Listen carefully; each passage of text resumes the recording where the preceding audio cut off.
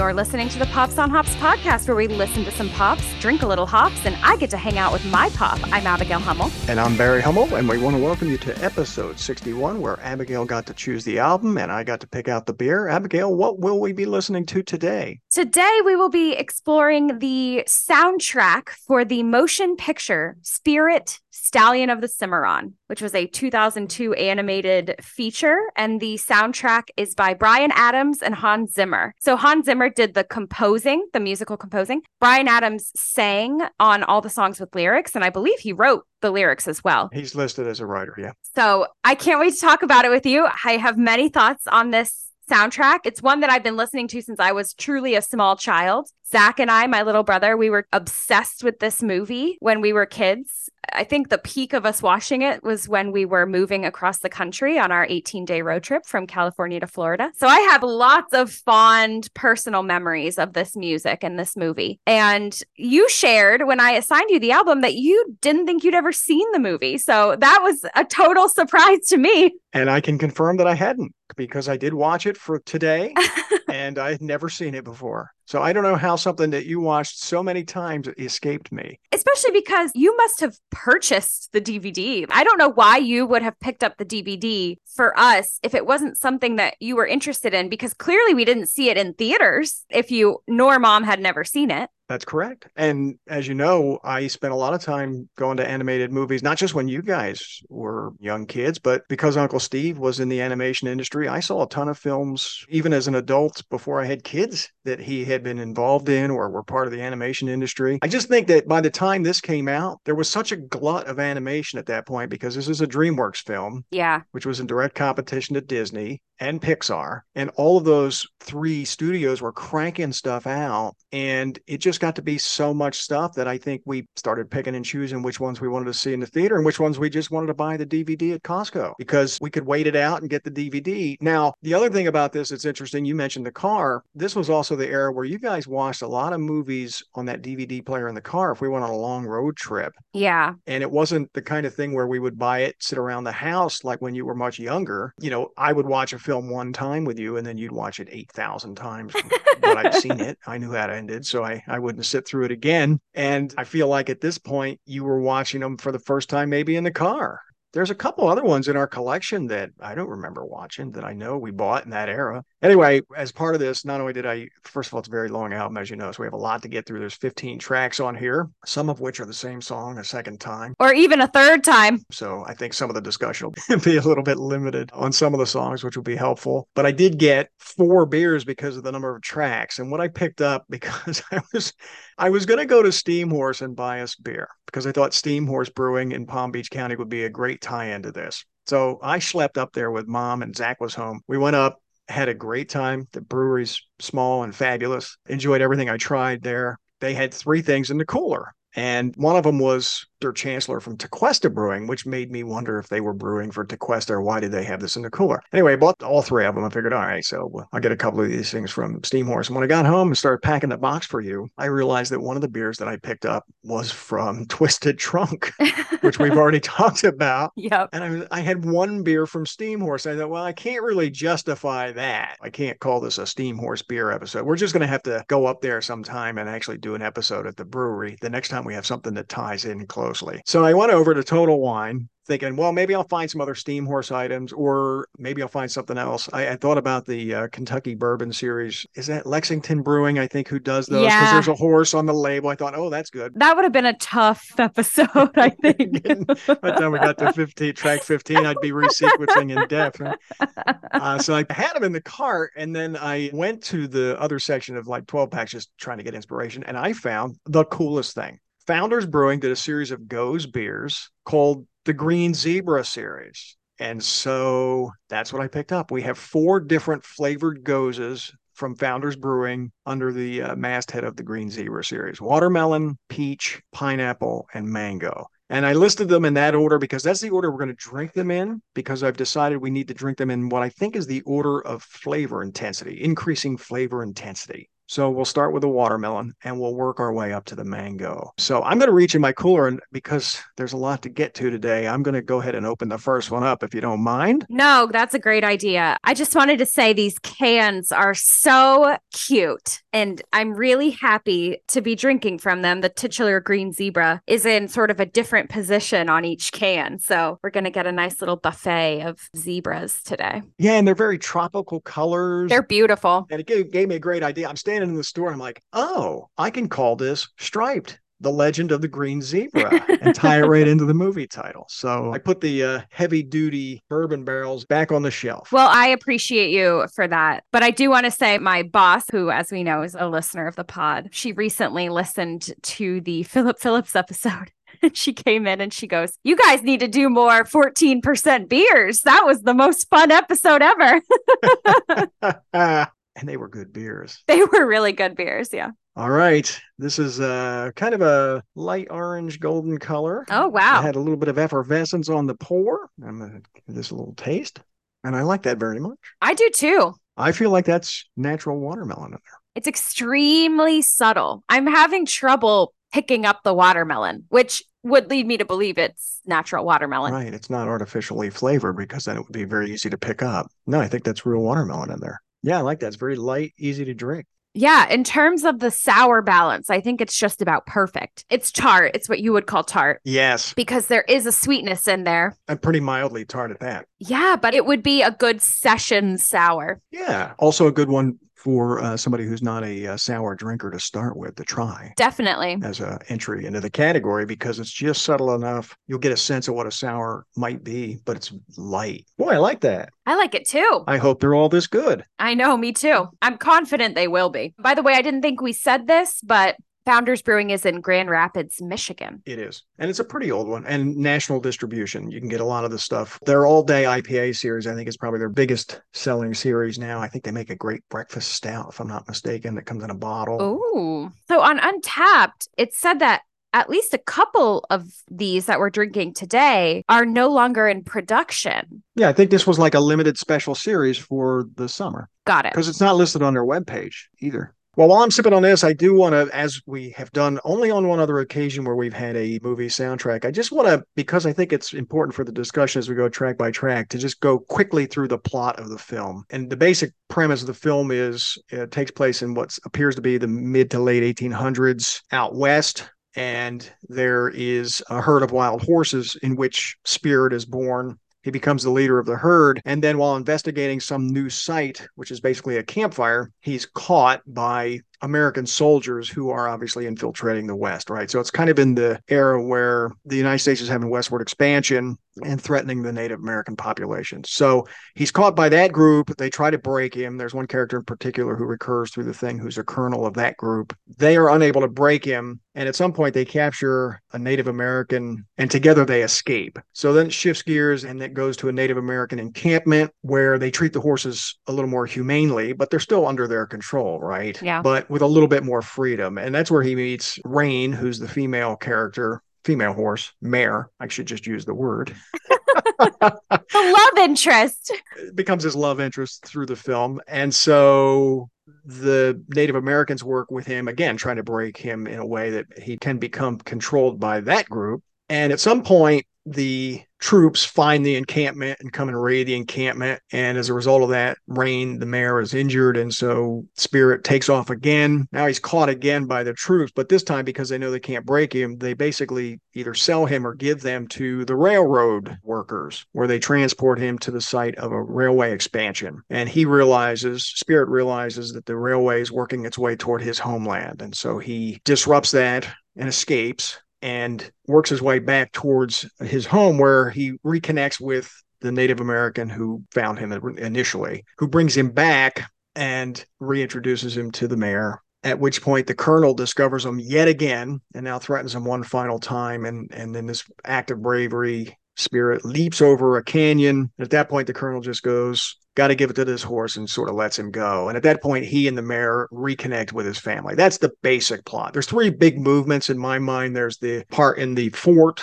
with the troops, there's the part with the Native American village for comparison, and then there's this weird set piece at the train. I have a lot of problem with the train sequence because he's brought by train Mm-hmm. to that place. So there's a working train already in the West. So his big epiphany when he looks out west and goes, "Oh, the train is coming," makes no sense to me because they just brought him all the way back from the West on a train to this place. The other thing about that is they transport him by train. It's basically overnight, but it's by train. And when he breaks free from that and he's running free, his Native American buddy is there. Well, how did he get there? He went by train all this distance. He's just like coincidentally there. I have problems with the geography. There's somewhat identifiable geographies like Monument Valley, and it's autumn and then the next day it's green again. And I had some issues with just the mechanics of that. I know that sounds silly, but it took me out of the movie a little bit to go, well, how did he get from Monument Valley to he was in Bryce Canyon at one point? And you start doing the math on that, and there's a lot of ground to cover. And then he basically looks like he lives near Yosemite or like at some point there's Yellowstone references because it's winter and the bison are there. So it's a weird kind of geography when you recognize the national parks. That horse herd covered a lot of ground. Well, I think ultimately this was a movie for children, right? And the children watching this movie aren't going to be asking those kinds of questions. Of course not. I think the geography was just meant to evoke the West. Like we spent a lot of time in the American Southwest because we lived out there and we did a lot of traveling out there. So we know that Bryce Canyon and Monument Valley are nowhere near each other, but those are both very Western coded landscapes, you know? So if you include those in the film, a layperson who hasn't done all the traveling and exploring of that area that we have is just going to think, oh, that's the Wild West, right? Of course, it's beautiful, but don't get me wrong. It's beautiful. The backgrounds and the scenery are beautiful. Gorgeous. It's just that I feel like in some ways this movie took place over about a week. And then when you realize the geography, and does that mean a bunch of time has passed or is it like tomorrow? It's hard to keep track of. I think there are a lot of time jumps and fast forwarding in this movie. I think that's where a lot of the soundtrack comes in. Wherever there's an instrumental song playing, I think it is implying time passing because if you'll remember, he was born at the beginning of the movie. So obviously there's quite a lot of time that passes in that first sequence. And so I do think that that happens many times throughout the movie, especially like his falling in love with Rain, them getting to know each other. That has to be at least weeks, you know? We would hope. Well, yeah. I don't know what horse romance is like, so I don't know their culture. The other production note I wanted to make a note of is that this felt very Lion King to me in some ways. And there is a connection there to a certain degree, and that is that Jeffrey Katzenberg, who was part of the DreamWorks team, left Disney ostensibly because he was, or his perception was that he was being undervalued by Michael Eisner at the time, that he had done all this great stuff and couldn't advance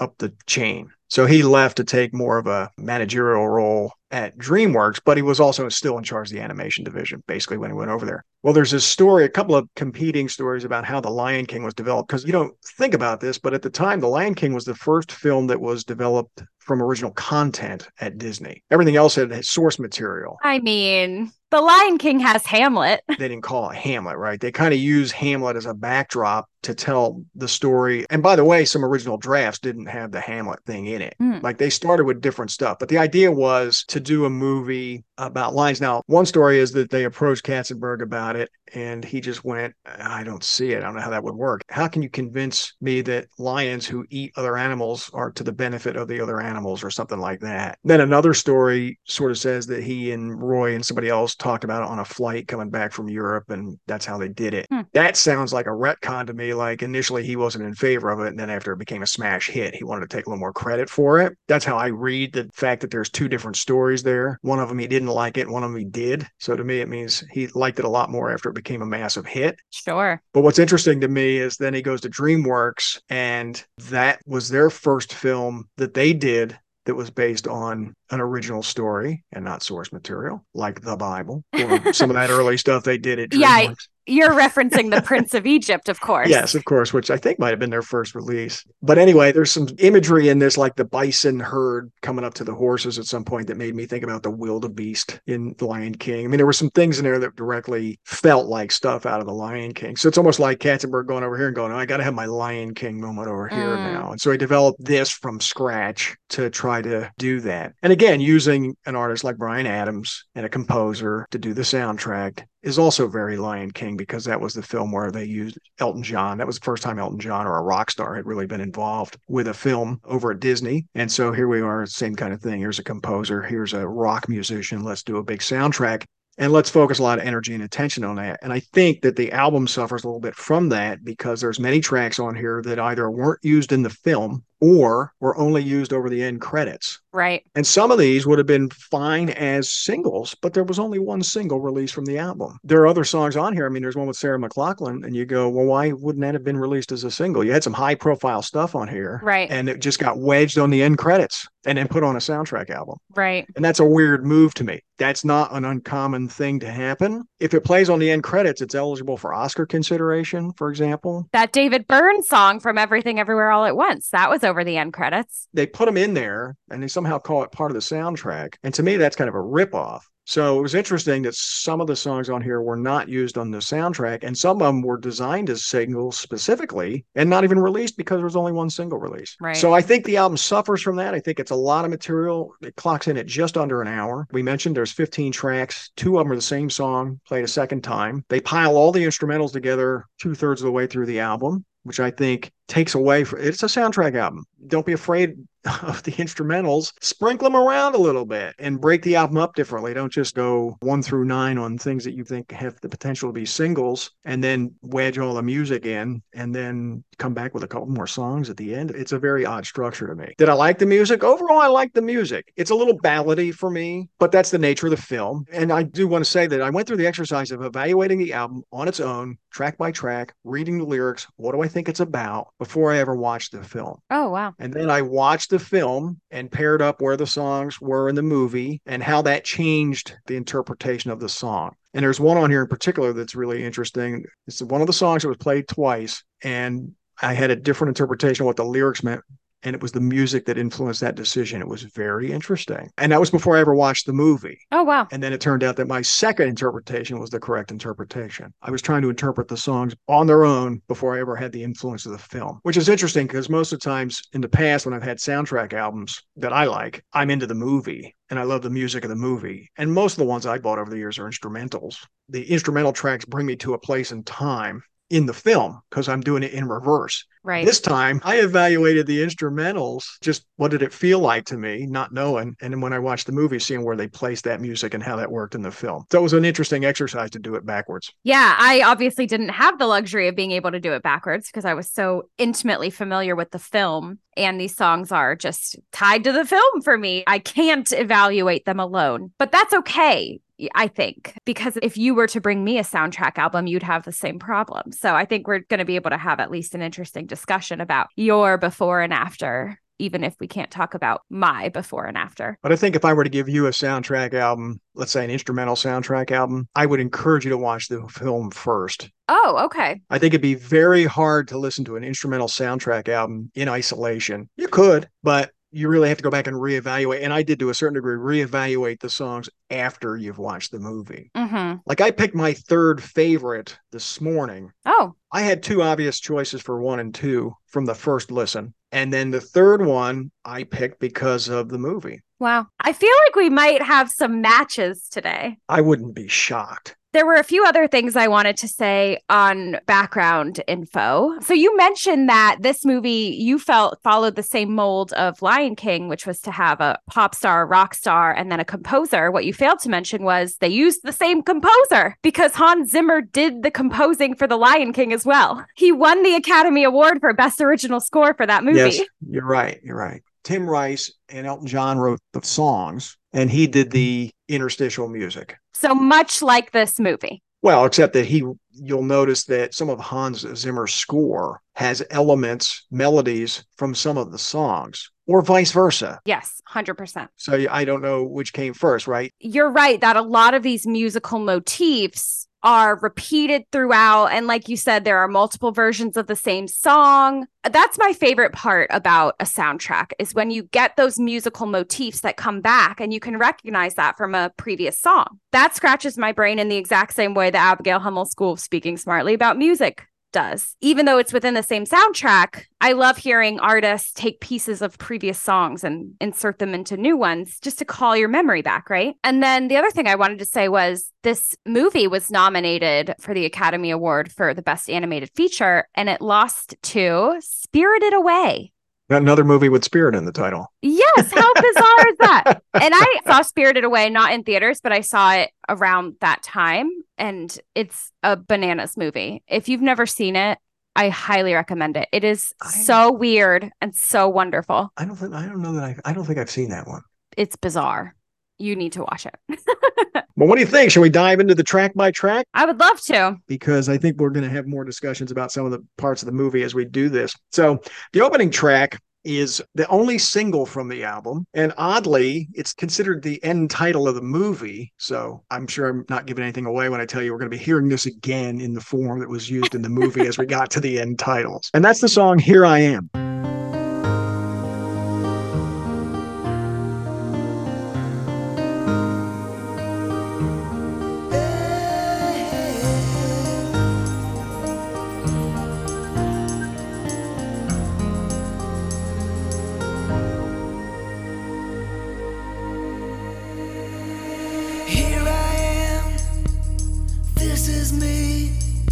There's nowhere else on earth I'd rather be.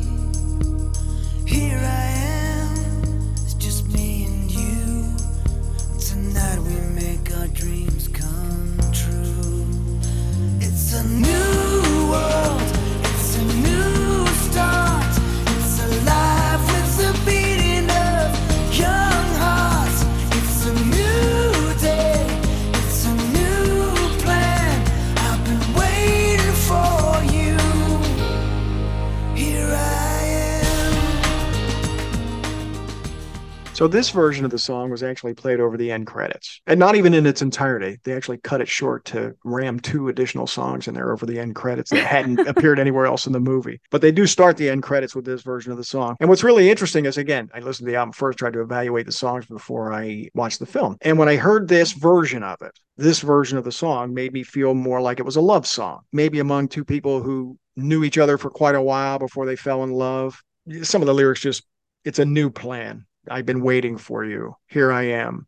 And again, without the context of the movie, that's how I evaluated the song. And I think if you heard it on the radio when it was a big time single, that's kind of what you would have thought. Yeah. As an outsider. So it works. We've talked about this, I think, when we talked about Xanadu a little bit. This works on its own. And then ultimately, when it does appear in the film, it works for what it is in the movie. So very well written in that regard, because you can have multiple interpretations. You're not locked into the visual interpretation of the song from the film. So I did like this song, and I was familiar with the song. This was a huge single at the time. Oh, wow. By the way, Bryan Adams, just as an aside, he's another one of those guys that been around forever. He's like the hugest selling artist in Canada. Yeah. And I have the Dave Matthews response to him. It's like middle of the road stuff to me. I don't seek it out. It doesn't bother me, but it's not somebody I go, oh my God, it's Bryan Adams. I'm so excited. Mm-hmm. It's just always fair to Midland music for me. And that, that might also be a hot take because somebody loves him. He's the biggest selling artist in Canada, as I mentioned. Yeah, Canadians. So I listen to more Bryan Adams on this project than I probably have in my entire life. Well, you're very welcome to Mr. Adams for finally getting my dad to listen to you. So this is actually my favorite version of this song on the album. I like the version that appears in the movie, but it's more toned down. And I like this one because for a movie soundtrack that is a little bit verging on the ballady side, this has some hard rockin' stuff in it. And I really, really like this version. I like it more than the actual movie version, which I believe is when he is born. It's early in the film when he's first born. And that's what makes the interpretation of the lyrics a little different when we get to it, is that I actually, before I watched the movie, had a different feeling of the song Mm-hmm. And then that interpretation made more sense in the context of the film. And that's because it is toned down. It's gentle. It's gentle. It feels like a new baby, right? That's exactly right. That's my point. That one sounds like someone is welcoming a child to the world. Right. And this one doesn't feel that way. No, it doesn't. And I hear what you're saying about it sounds like a love song. For me, having seen the movie and knowing the other version of the song is when he's born and when he's starting to experience his world and his family for the first time. But because this one is at the end, after he's returned to his family, he's reclaimed his rightful place as the leader of the herd, right? So this Here I Am, to me, feels like self-actualization or like coming into your own, standing in your power as an adult. So I didn't really take the love song angle of it. I just more interpret it as he's where he's meant to be now. Here I am. I'm back. I'm ready to take my place as your leader. But you have to see that in the movie, Abigail, because that's the only place that you see a herd. When you read the lyrics of the song, it says, here I am. It's just me and you. Tonight we make our dreams come true. That implies two people. It doesn't imply a herd. No, you're right. And that's where I got into that. Because remember, I did it before I watched the movie. Yeah, you're exactly right. After you watch the movie and the placement of this, remember, this is kind of a reprise of the song at the end, over the end credits. It's a callback to way back at the beginning of the movie. And now he's lived this whole existence and had all these adventures and he's back where he belongs. And in that context, it makes sense. I'm going to forgive this song for being on here twice because of that. Mm-hmm. But I also would have put them in the other order. Oh, yes. Right? This is the big single, so I understand why it's first on the album, but it would have felt so much more triumphant toward the end of the album as a reprise. I absolutely agree. I think it was a completely bizarre choice to have this open the album as the end title. And like you, I have issues with the sequencing of this album. I felt the same way on Xanadu. Xanadu kind of did the same thing where it split it in half and all the Olivia Newton-John stuff was first and all the ELO stuff was second, even though in the movie they were mixed together. In this one, all the lyrics stuff is first for the most part, and then all the instrumental stuff is second. And it's not a good sequence.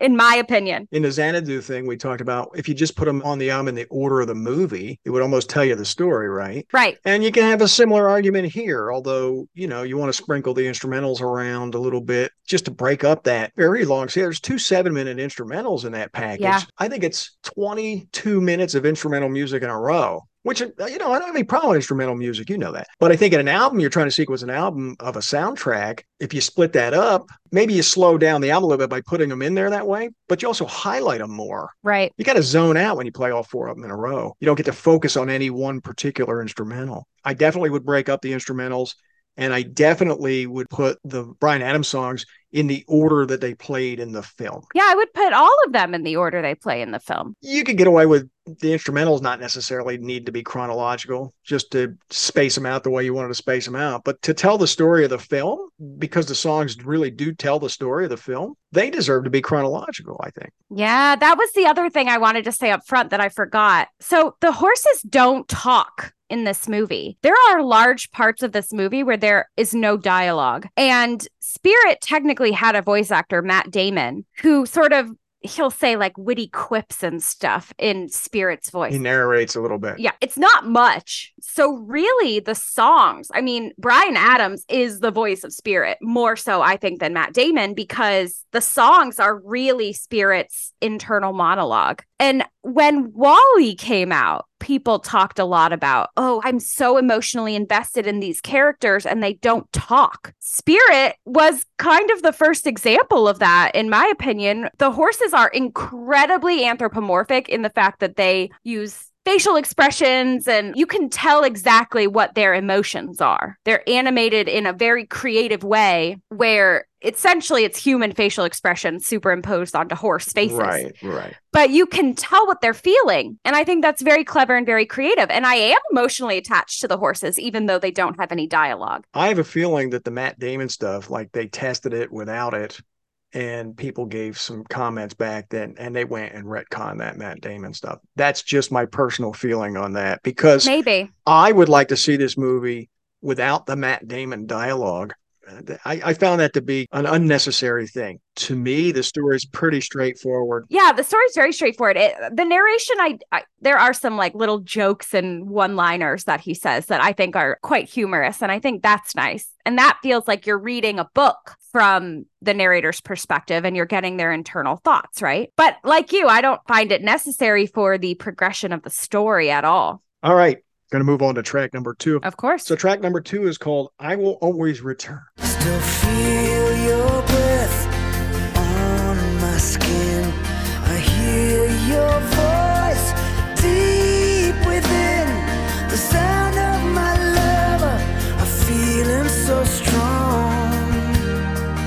Oh, it's to you I'll always belong. Now I know it's true, yeah. My every road leads to you. And in the hour of darkness, darling, your light gets me through. Wanna swim in your river, be warmed by your sun, bathe in your waters, 'cause you are the one. I can't stand the distance, I can't dream alone, I can't wait to see you. Yes, I'm on my way home. So one thing you're going to notice about the clips today is they're kind of all over the place because there's a lot of music leading into the songs. Again, it's a soundtrack. Sometimes there's a long tail on the songs. So I tried to pick clips that got to the nature of the story. So a lot of them are in the middle without a lot of music leading up to it because of that. Without the context of the movie, this came across to me as a love ballad among separated lovers, two people who were apart, and that distance was bothering the narrator of the song. Again, no context that he's separated from a herd and he's trying to get back to a herd. So you're looking at individuals the way the song is written. This song does not appear in the movie at all. This song is written like it was designed to be the second single because it's a different version of a song that does appear in the movie that didn't get released as a single. Like, it's totally unnecessary on the album. Is it my least favorite? No. But I would scrap this one. Oh, wow. If I was resequencing this and leave the original in, because by the time you get to that point of the film, the context is provided and it ends the film. And it ends musically with the absolute final notes of music you're going to hear in the movie. Mm-hmm. And I like it in that slot. And so I think I would pull this off the album to try to shorten the album up a little bit. As much as I like it, I don't dislike this song at all. I think it's beautiful, but I don't think it's necessary. Listen, I don't disagree with anything you're saying. However, this is my on the cusp song on this album. I can see that. And again, this is my favorite version of this song on this album, which, as you said, the finale of the movie is this song. But I would argue that This Is Where I Belong is also this song, just with different words. The music is exactly the same. So of the 3 versions of this song on this album, this is my favorite. And I understand that it was written to be a single. It sounds like it was written to be a popular song. It's big and sweeping, and the instruments are so bold, and it's gorgeous. I can't help but love it, even though it's not the version that's in the movie. But I find this one so much more beautiful. And songs about coming home and always being welcome home and always finding your way home, those always get to me. Those themes always have a special place in my heart. So I was very prepped to love these lyrics in particular. But you understand it's only a coming home song when you see it in the context of the movie as he comes home. The lyrics don't really say that. It says that with the pictures underneath of it. It tells that story both as a visual and an auditory experience in the movie. And so I would argue that the other version's more emotional than this version. Yes, but coming home is an emotional experience. When I say I'm attracted to songs about coming home and stuff, it's not the physical act of traveling home. It's the emotional welcome and it's the emotional safety. You know, that's what gets to me about the songs about coming home. And the lyrics in the song literally say, I will always come home. Yes, but when you don't know the film, home is the person. Yeah, I know. It's a pair of people that are separated, and I'm coming home means I'm coming back to you. That's why it played more like a love song among these two people who were separated. But you could also say that coming home means coming back to your family. It's the same emotional resonance. Yeah, sure. It's not about the physical act. I mean, for him, it is because this movie's very tied to the land and the landscapes and his place in the world, right? But in the end, he came back to his family. He came back for his family. So regardless of the land and the physical place, like I still think our interpretations have exactly the same emotional resonance that you're talking about. Yeah, I'm just saying I found the other version more emotional for whatever reason than this one because it's a little stripped down, a little more orchestral because it is to end the soundtrack. And by the way, you referenced the land, you know, I want to swim in your river, be warmed by your sun. That's referencing the land that he's gone back to. But if you're just interpreting it as a love song, it doesn't have to be the physical space. When I'm swimming in your ocean.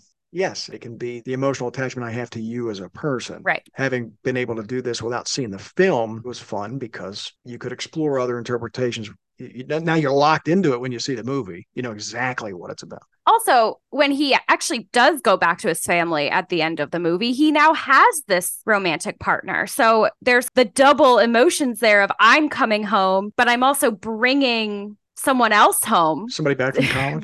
Right. Bringing a girl home, right? But someone for whom you will now be family and you will now be home. So there's so many layers to it. And I love this song so much. By the way, just another sort of inconsistency in the film. When he goes back home, I was talking about, well, how long did this story take place? When he left, remember there were the two little like twin horses? Mm-hmm. They're the same size when he comes home. Oh, no. That's a problem. So that threw me off my game. But doesn't, and I did not rewatch the movie for this episode. What? I know. I should have. I just ran out of time. How incomplete. I know. I give you a C for this class. Wow. I didn't know you had a school now and you're giving out grades. I didn't sign up for that. All right, I'm going to move on to track 3 now. Track number 3 is called You Can't Take Me.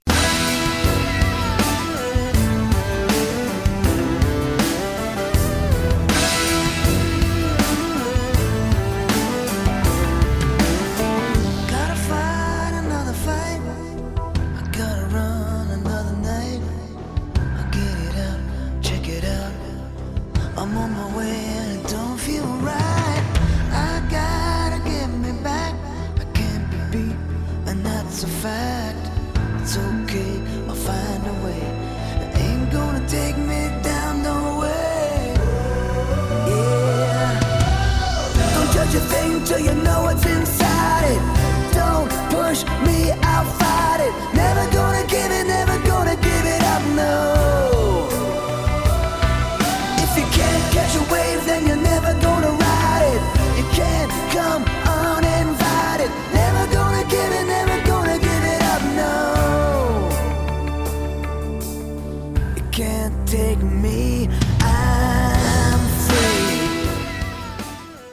So this is my second favorite song on the album. Me too. Yeah, it's one of the handful of true rockers on the album. Oh, yeah. So my initial interpretation, just in listening to it without the context of the movie, it seemed like a song about fighting and resisting against some unknown force, you know, whatever that might be, that spirit of independence. I did think musically there was a tribal or a Native American quality to some of the melody. I know it's played on a synthesizer, but there was a pattern to that melody that made me think about tribal music, Native American tribal music in particular. And even the whoa, ho, ho in the part that I played has a little bit of that tribal sound to it. So it was interesting in the movie. This has nothing to do with the Native Americans. This is the scene where he's been caught by the troops for the first time and he's being led back to the fort and he's struggling. He's resisting this because he doesn't know what ropes are and he doesn't know anything that's happened to him. So it's a pretty intense song in that it's almost like an overnight walk and he's struggling the whole way. And as the sun comes up, it's the first time he sees this fort. So in the movie, it's also very powerful. This was one of 2 songs that I gave 2 stars on the first pass. And it held up. And like I say, second favorite. Yeah, I think you nailed it in your description. I don't have much to add. This has been one of my favorites since the very beginning. I came into this thinking I knew what my top 3 were, and they did not change at all. Oh, wow. And I do listen to this album, not regularly, but On occasion. So I've sort of kept up with my opinions on it throughout the years, but I knew exactly what my top three were going to be. And this has always, always been one of my two favorites. I agree with you that it has such intensity, both on its own musically, and then when paired with the visuals, it takes on even more. I mean, you said you were able to understand the meaning of the song completely before even seeing the visuals. But when you get those visuals of him with all the ropes and he's straining to break free from the ropes, it's really intense. And I mean, this movie is very emotional and very intense throughout. But this is kind of the first moment in the movie where you're like, oh my gosh, like this horse is going to go through it. But my point was the song about resisting could be in any context. Mm-hmm. It works even if you don't know the context of the film. Mm-hmm. There's a message there. And then over top of the visuals that they created, it works that much better. Now it's a specific story, if that makes sense. Now when you listen to it, you can't unsee that. So now it's a song about that. Right. Whereas before I watched the film, it could have been a song about a union organizer. You know what I'm saying? Like a worker who's had enough. You could use it in many different contexts, maybe with the Native American tribal element to it that limits the possibilities. But lyrically, it could be anybody resisting any, like what I describe it as an unknown force, any unknown force. Mm-hmm. I'm going to suggest that we rate this first beer. That's a great plan. Yeah. So again, we're drinking the first of 4 of the Green Zebra series from Founders Brewing. These are fruit-flavored gozes. This is the watermelon. And I've got nothing but great things to say about this. I'm giving this a 4. I think this is really, really good for a multitude of reasons, not the least of which is I really believe it's natural watermelon, but flavorful enough to identify it in there. It's subtle, but it's there and very easy to drink. A little more tart as it's warmed up, I think. But I'm giving this a 4. So I'm going to give this a 3.75. I like it very much. It's delicious. I still have not been able to identify the watermelon very strongly. I can tell that it's fruity, but I can't specifically taste watermelon, which I'm not really minding that much because it's a delicious beer anyway. The tartness is nice and subtle. I mean, it's there, but it's not difficult to drink this beer at all. It's really light and just truly delicious. So I'm going to give it a 3.75. And I hope that the others in the series will have a little bit more identifiable whatever fruit is listed on the can. Well, that's why we're drinking them in our projected increasing intensity of flavor, right? Yes, I would say so far your order is correct. Well, yeah, how can you judge that? You've only had one. The watermelon was not very strong. All right, how about we move on to the peach then? I would love to. So here's our zebra on the peach can. Also anthropomorphic zebra faces on the cans. This is what I'm saying. I'm pretty sure Spirit made this exact face in the movie. He had to in at least one frame. I'm sure if you went cell by cell through the movie. There are Facebook pages that do that. They take frame by frame of DreamWorks movies and they post them. So I'm sure that Spirit's up there at some point. Did you see the clip that was out lately? There was a thing about how Disney used to archive all their drawings. Yes. And so in subsequent films, people would go look at the morgue, I think, and look at old scenes for inspiration. But sometimes they just wholesale rip them off. They just used them again. Yeah. I saw a scene of Christopher Robin walking through the woods that looked exactly like Mowgli walking through the woods and jumping log to log and all this. The one I saw was in Robin Hood. Robin Hood and Maid Marian have a little dance, and it's the same dance as in the Aristocats when the two cats are dancing. By the way, this film was directed by Kelly Asbury, good friend of your Uncle Steve's. Oh. Kelly wrote a series of children's books that we owned that were red, yellow, and blue. And I got to go find the exact titles. I don't know that we still have them, but there were 3 books that had these really cool graphics and everything in it was red or yellow or blue. I bought them for you guys. I don't remember this. Can't remember if Kelly autographed them or not. I don't remember. But anyway, when I was watching it, his name popped up as the director. I was like, oh my God, another circle is closed. All right. So the next one up, like I said before, is the Green Zebra Peach. I'm going to take my initial sip. By the way, the color is not too dissimilar from the previous one. Oh, no, it's not. This one definitely tastes like peach. Yes. And fresh peach, right? Fresh peach. Fresh, ripe peach. This is amazing. Don't get them, Green Zebra. This is so good. And by the way, I don't think I mentioned this on the last one. These are very low ABV beers. 4.6 was the watermelon. Oh, wow. And the peach is exactly 4.6. But yeah, the peach flavor is very pronounced and very natural tasting. Agreed. It's delicious. I don't know what else to say. Lightly tart, sweet, but not too sweet, just enough sweet to offset the tart and make it so that you know you're drinking peach. A great accidental find. That one is delicious. So Founders has just a regular goes called Green Zebra. So I'm pretty sure these are just the same brew with the fruit added. So they probably will all be the same ABV. And I don't know that I've ever had that one. Let me go to my Untapped notes. I have not. It's funny, when I put it in, they also had years. We were talking about, we think it's a limited release. Mm-hmm. Here's Green Zebra 2023. Here's Green Zebra 2017, no longer in production. Mm-hmm. Green Zebra Pineapple, which we're drinking, no longer in production. But there may be a 2024 version. Here's Green Zebra with Cucumber, no longer production, but also not in this set. I would love to try that one. Well, based on this, it'd be very interesting to try it. Wow, good find. Okay. Yeah, good find. Myself. Good find, wandering around the store looking for horses. Good find. Why'd you buy that beer? Oh, well, I liked that there was a horse-like creature on the label, and I'm talking about a horse movie. We're simple creatures, you and I.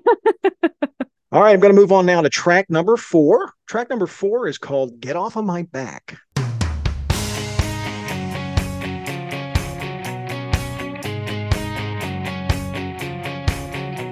You think that you can take me on? You must be crazy. There ain't a single thing you've done that's gonna faze me. Oh, but if you wanna have a go, I just wanna let you know.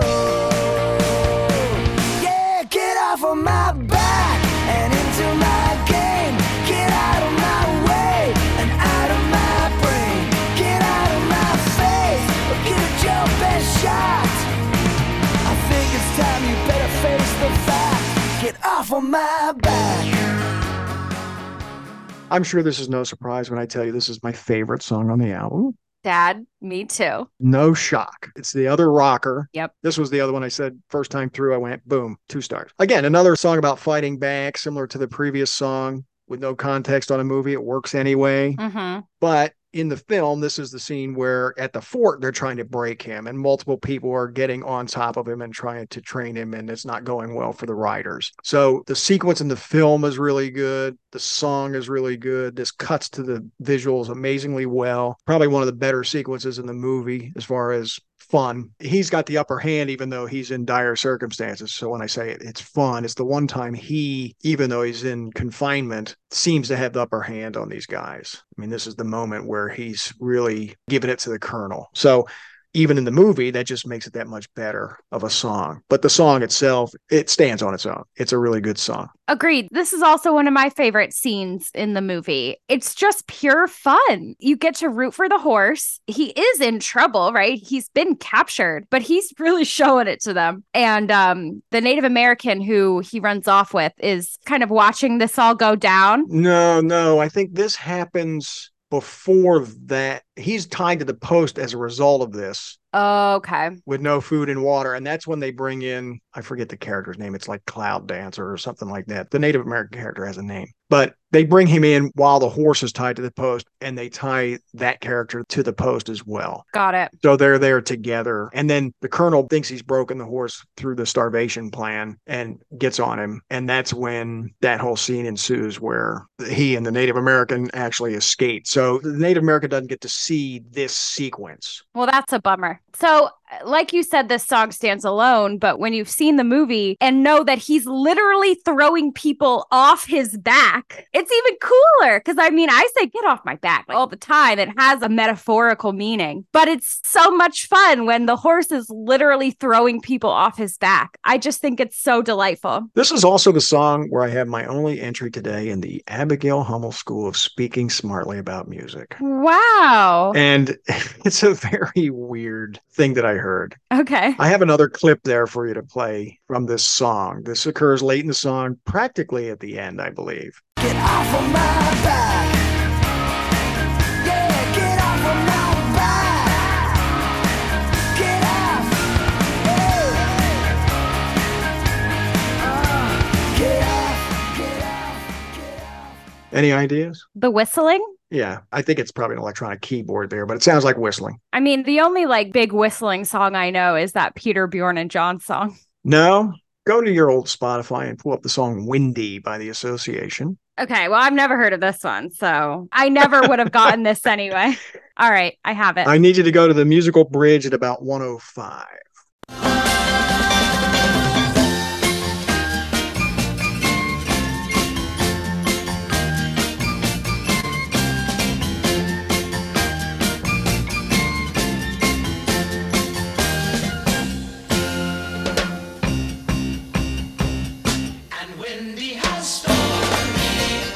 What a pull.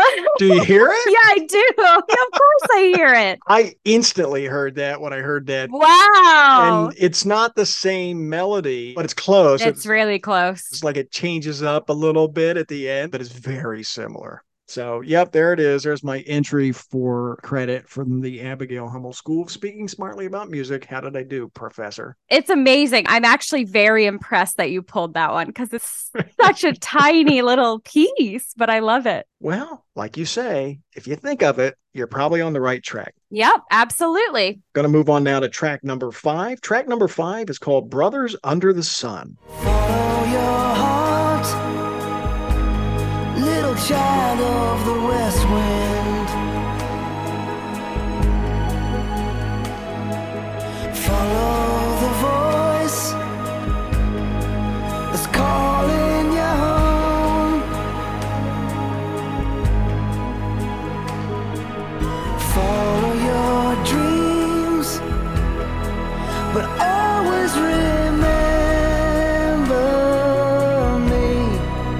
I am your brother,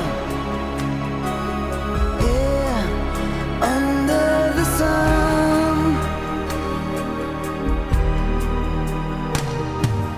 We are like birds of a feather. We are two hearts joined together. We will be forever as one. My brother under the sun. So this one falls towards the bottom for me. Interesting thing, it does not appear in the actual film. It's the last song you hear over the end credits. This is the final song.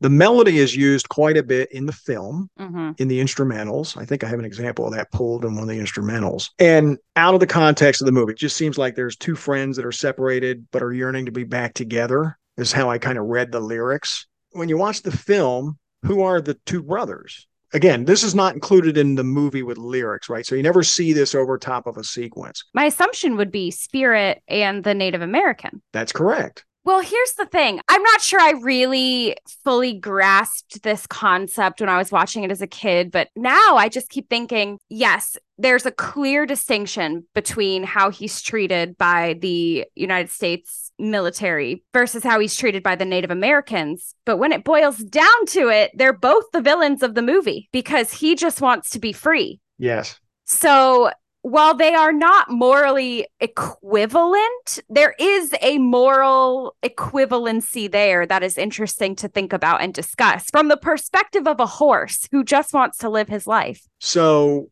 lyrically, it's a little weird because to your point, it was like he's still an oppressor. He's not by the end of the movie, obviously, but he's still an oppressor. Are they really old friends yearning to be together? Lyrically, it kind of doesn't really fit either. I wonder if it was written for the film and it didn't work. I don't know the circumstances of it. I assume it's the theme of the Native American character. The melody of this is his theme. It's used over top of scenes with him. But I feel like this is a song that got tagged on at the end of the end credits. But it's another one that I would probably just not have on the album. I don't think it adds anything to the film. I am on the same page. This is towards the bottom for me as well. It's interesting that you were saying by the end of the movie, he's no longer an oppressor. And so this song makes a little more sense from Spirit's perspective as a mutual respect that they gained for each other through these adventures they've had together. Because ultimately, I mean, the Native American man does free Spirit at some point. Of course. And his other horse. Yeah. I mean, again, it's morally complicated, right? He was an oppressor. He learned something from that and freed Spirit, but he probably also has other horses. But I do understand where the meaning of this song could come from, given that it is at the very, very end of the movie, after they've been through all these things together and they've rescued each other and they've sort of come to a mutual, respectful understanding of each other by the end of the film. But I agree. I could do without this song. At the point you're reading about this, you're reading about Mr. Katzenberg's. You're reading the credits to the point where Mr. Katzenberg's assistants. Here's the location shoot. Those people are important too. I'm not saying they're not, but you thought so highly of the song, that's where you stuck it. Great point. If you buried it that deep in the credits, I'm not sure it's required listening for those of us who buy an album. Well, especially in the track 5 slot. Right. Well, going back to the point about put some of these things in the order that they were. Yeah. If this were the last track on the album. Which would be weird because the one that I make the case for the last track that ends it with the orchestral thing that ends the movie, you might want to put this like just inside of that because he's heading home at that point, but he can still share this. We're brothers under the sun. Thank you for letting me go. That might have been a slot to put this. That takes us to track number 6, which is a duet featuring Sarah McLachlan, and that's the song Don't Let Go. I can't believe this moment's come. It's so incredible that we're alone. There's so much to be said and done. It's impossible not to be overcome. Will you forgive me if I feel this way? 'Cause we just met. Tell me that's okay. Take this feeling and make it grow. Never let it go. You give me something that I can believe in. Go of this moment in time.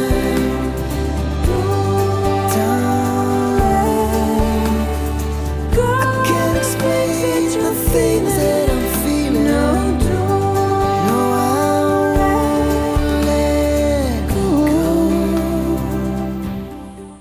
So this is a nice enough song, right? It's a duet. The weird thing is it doesn't appear in the movie. It's the penultimate song. You know, as you're going through the credits, this is the one that precedes the last track we just played. Why you would go to the effort of having a guest artist do a duet. There's clearly a sequence in the movie where I think this song was written for the sequence where the Native American ties Spirit to Rain, because Rain has the ability to walk around free, but comes back, right? She's had Stockholm syndrome, so she's part of the tribe at this point, right? So he ties the other horse to her, and they have this adventure together, rope to rope. And I suspect that this was probably designed to go over top of that and didn't work. And by the way, you don't need it. That sequence is fabulous. Agreed. So I feel like they went through the efforts on this song. It didn't really work. They stuck it on at the credits and on this album. Is it necessary? Is it unnecessary? I think this one's fine to keep. I think you could put it in the sequence of the story where maybe that sequence happened in the film if you were making these songs chronological, and that would be totally fine because I do think it's a nice song. I think the duet's really interesting. I think the way they sing those choruses is really well done. It's not necessarily my cup of tea, but I can appreciate the song for what it is. And so it's middle of the pack for me. This is my least favorite song. Is that right? Wow. Yeah. I just don't care for it. Over the 7-minute instrumental. Yeah. Okay. Fair enough. Well, now that we have a clue as to what your least favorite is. Oh, I didn't say that. I was just saying that I was other examples of music on the album. I mean, part of it is that it is nowhere to be found in the film. I never got this late in the credits. I never would have heard this song. Of course not. You'd restarted the movie by then. Exactly. Exactly. And if Sarah McLachlan is supposed to be Rain, that is not at all how I would have cast the voice of Rain. I don't know why, but that feels not right. She's a beautiful singer, but she's a little operatic for me, I think. And I just don't care for this song. But do you consider that Bryan Adams then is cast as Spirit? Yeah, absolutely. Or is it Matt Damon? No. I think Bryan Adams is Spirit in these songs. But that's the voice you would have cast. Yeah. That raspy, Canadian. Matt Damon's is not like dissimilar enough to make me bump on it. Well, why not just let Bryan Adams read that stupid narration then? Why go to the exercise of hiring Matt Damon? Yeah, to say all of like 20 words in the whole movie. Well, it's more than 20, but yeah, it's not very much and not very necessary. The other thing on this song was I thought it sounded a lot like Xanadu. Really? Yeah, it's like a synth ballad duet. And that's like a lot of Xanadu. Maybe this would have been better served if we had cast Olivia Newton-John as Rain. You know what? I would have liked to hear it. Two not-Americans about this story of American history. All right, shall we move on to track 7? Please. Try to get that Sarah McLachlan out of your head. Track 7 is called This Is Where I Belong. I hear the wind across the plain, a sound so strong that calls my name. It's wild like the river, it's warm like the sun. Yeah, it's here. This is where I belong. Under the starry skies where eagles have flown, this place is paradise. It's the place I call home. The moon on the mountain, the whisper through the trees, the waves on the wall. Let nothing come between this and me, 'cause everything I want is everything that's here.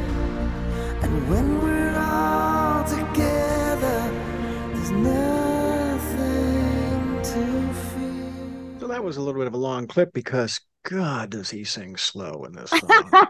Like, you can't get anywhere. This one's a little too ballady for me. I think the lyrics are interesting. So without the context of the movie, I had written down Homecoming in my mind. And I think this harkens back to something you said earlier about this is another version of the other song. It is. This is essentially the same theme. And so I had written a note, Homecoming. I thought, oh, this seems to me like a story about coming home. Mm-hmm. And if I was going to put it somewhere in my head in the movie, it would have been when he returned home. Mm-hmm. I didn't know that was a scene in the movie till I watched the film. What's interesting is it's very early in the movie. This is a song that really introduces him as the grown-up stallion, the leader of the herd. So a lot of that imagery about the Wild West and the starry skies and the eagles flying and the trees and the mountains. It's the herd free in their territory. It's a pretty mellow song for that. It might have been nicer to have a little higher energy song for this. Like he's the triumphant leader of the herd. So again, it's a little too ballady for me. And even in the movie, I think it's a little too ballady for that sequence. This one's kind of toward the bottom for me because of that. Yeah, this one is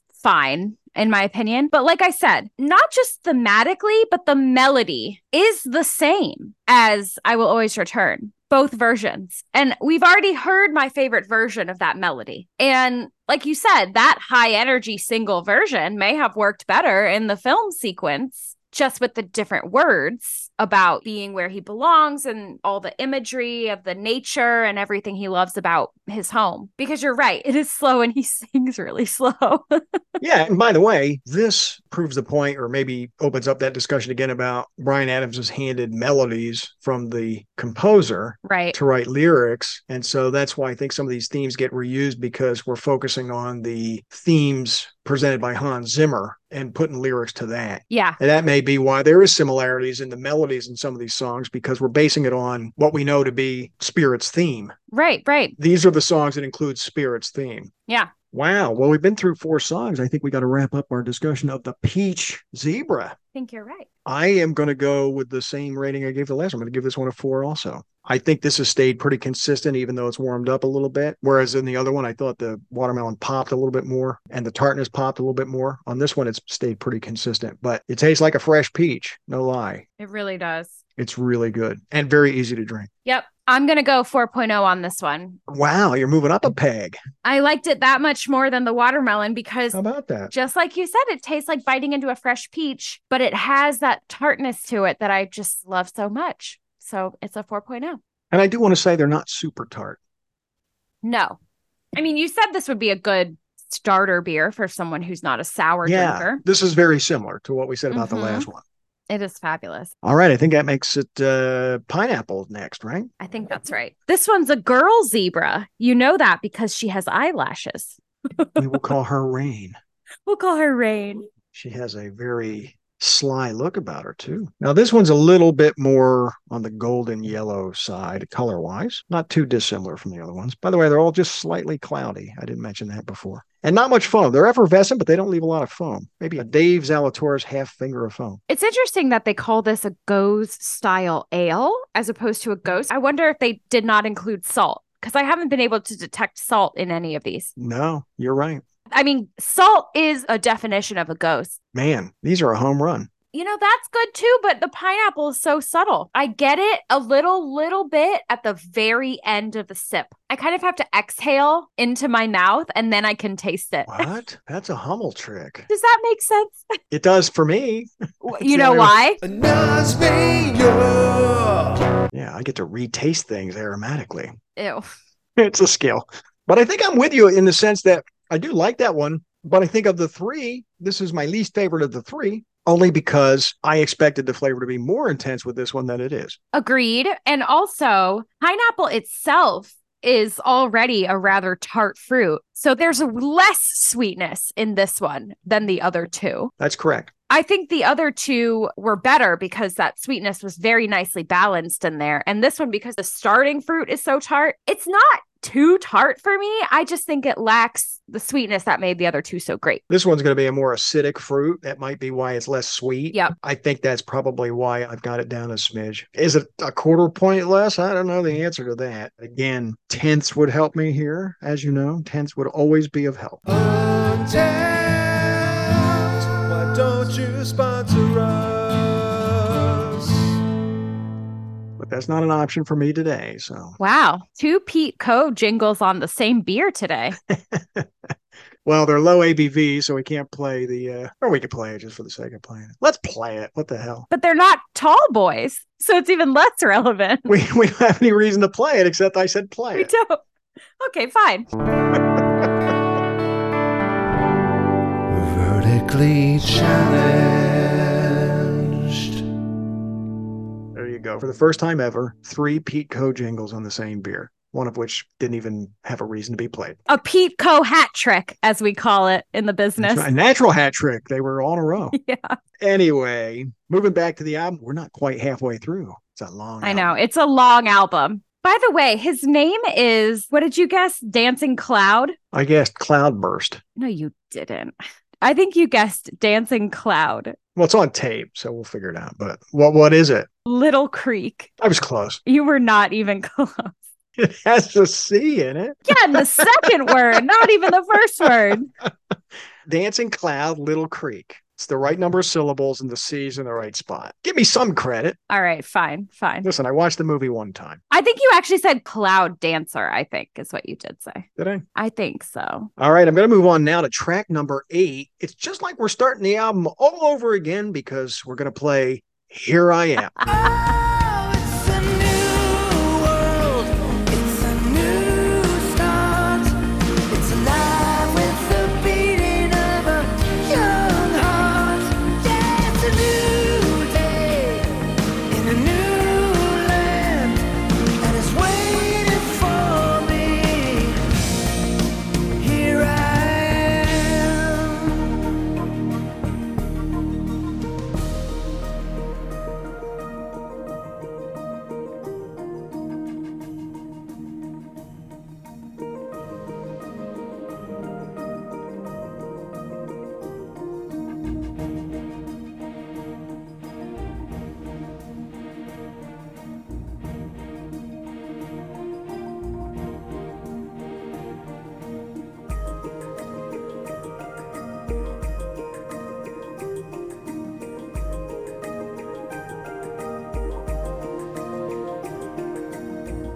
I think you chose a fun clip on that one. Okay, so here's why I did that. This song is the birth scene, the very beginning of the movie. It's actually the first vocal song you hear. So before I watched the movie, I wrote down, reads more like a song about a birth with the slower tempo. And the long instrumental outro is more cinematic, but it's an odd structure. I wrote, it probably makes sense in the film So you couldn't release this as a single. Right. Like they re-engineered it as a single. Right. A little quicker tempo, a little more rock and roll than this song. But this version hits the notes of what it was really about in the movie better. I even picked that up before I saw the film. I didn't know there was a birth scene in the movie. I didn't know. So when I saw it over top of the birth scene, it made total sense to me. My question is on the album, why include the other version? Open up with this. It's the birth scene, or open up with the main title, which is an instrumental. Get this in there early because it is about the birth of the baby, and release the other one as a single. That's fine. You don't have to have the single on the album. Of course, I guess in 2002, there wasn't a way to really stream or buy a single digitally. Yeah. So a lot of this was probably included on the album because it was just sort of like pile everything on the album. Right. Anyway, this one has this long extended instrumental piece as part of the track. Well, that's when he's learning to stand and walk and he's exploring a little. And so I really liked that part that you played. I can't identify what instrument it is. Some sort of woodwind, maybe? I don't know, but it's like the it sounds very much like a child taking its first steps, gentle and cautious and curious. And I think that motif is repeated in Rain, which makes a lot of sense because they're sort of cautious and curious about each other at first as well. So yeah, I think this song is really well done. And that's why I said I like the clip that you played, because I like that we get a little bit of that where you can really tell that the instrumentals on this album are really well crafted to match what's going on in the story. This was almost my least favorite when I listened to it just as a song. Oh, wow. Because it had the instrumental piece, which is about half the song. Mm-hmm. It's a weird structure, Mm-hmm. right? As a song, I'm evaluating songs as songs. Then after I watched the movie, I kind of took that off the table because in terms of a soundtrack, it worked very well. Yeah. It told the story of the birth, and then it was his young life, before he advanced in age and became the leader of the herd. So that's why I wanted to focus on the transition, because that's a weird, unique part of this song, Mm-hmm. which made it as an individual song really hard to evaluate out of context. Yeah. And way easier to evaluate having watched the movie. Interesting. There were instrumentals and there were vocal performances, and then there was this one, Yeah. which was both. Yeah. And such an odd structure that I went, I don't know if I like that. Well, this is the one where the collaboration between Bryan Adams and Hans Zimmer is the most obvious. Yes. Because it sounds like an orchestral song that lyrics were written to, and that's exactly what it was. Well, the point I'm going to make on track 9 is in the movie, it's the same thing. It's a vocal performance that moves into an instrumental, but on the disc, track 9 moves into track 10. It's 2 tracks. But there's no gap. It's seamless. Yeah. But this is not like that. Right. This is one track, but it's the same weird structure. Yeah. I think I appreciated it more when they said this is track 9 and this is track 10 than I did here as track 8 was both parts all encompassing. Oh, okay. Fair enough. So that takes us to track 9, which is the last of the first collection of vocal songs. And that's the song Sound the Bugle. Sound the bugle now. Play it just for me. As the seasons change, remember how I used to be. Now I can't go on. I can't even start. I got nothing left, just an empty heart. I'm a soldier, wounded so I must give up the fight. There's nothing more for me. Lead me away.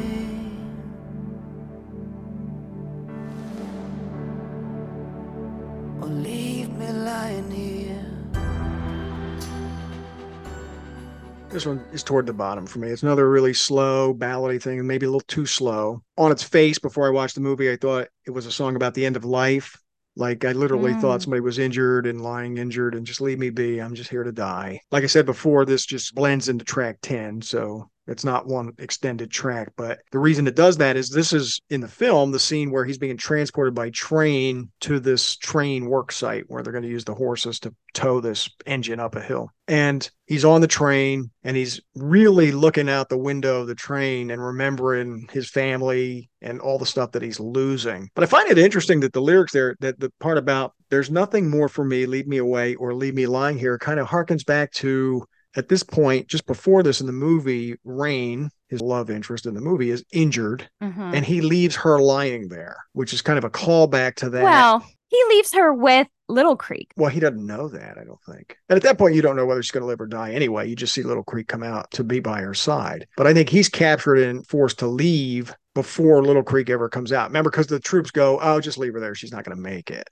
So that dialogue about lying there is interesting to me. That's not what's visually happening in the film, but it is a callback to what he had just been through prior to being captured the second time. But anyway, it's a really depressing sequence in the movie. It's a depressing song. It has merit on the soundtrack. So if you were resequencing the soundtrack, this definitely belongs on there. It's like the nadir of the movie for the horse. He totally has no control in this sequence. It's not like the other places where he could fight back. He's resolved himself that there is no fighting back. He has no idea what's going on. He's on this vehicle he's never seen before. He's being transported to some location he doesn't know. It's snowing outside where they're going through, so it's bleak. And it's the lowest point in the movie, I think, for him. And the song reflects that. Is that fun to listen to? Nah, not really. It's a real downer for me. So this is my third favorite song. Wow. So we matched on the first two, and then we have very disparate third choices, I see. And listening to you talk about it, you've left out my favorite part of the whole song, which is when he's imagining his family running outside the train. And the entire song changes when his resolve shifts. So yes, the first part of the song is very depressing, and the lyrics reflect that he's essentially given up. He's broken now, which is what everyone has spent the entire movie trying to do, is break him. He is finally at that point. And then he has this hallucination or this vision of his family running outside alongside the train, and the tone of the song shifts. His mentality shifts. He's now reinvigorated, redetermined to get free. And the song becomes,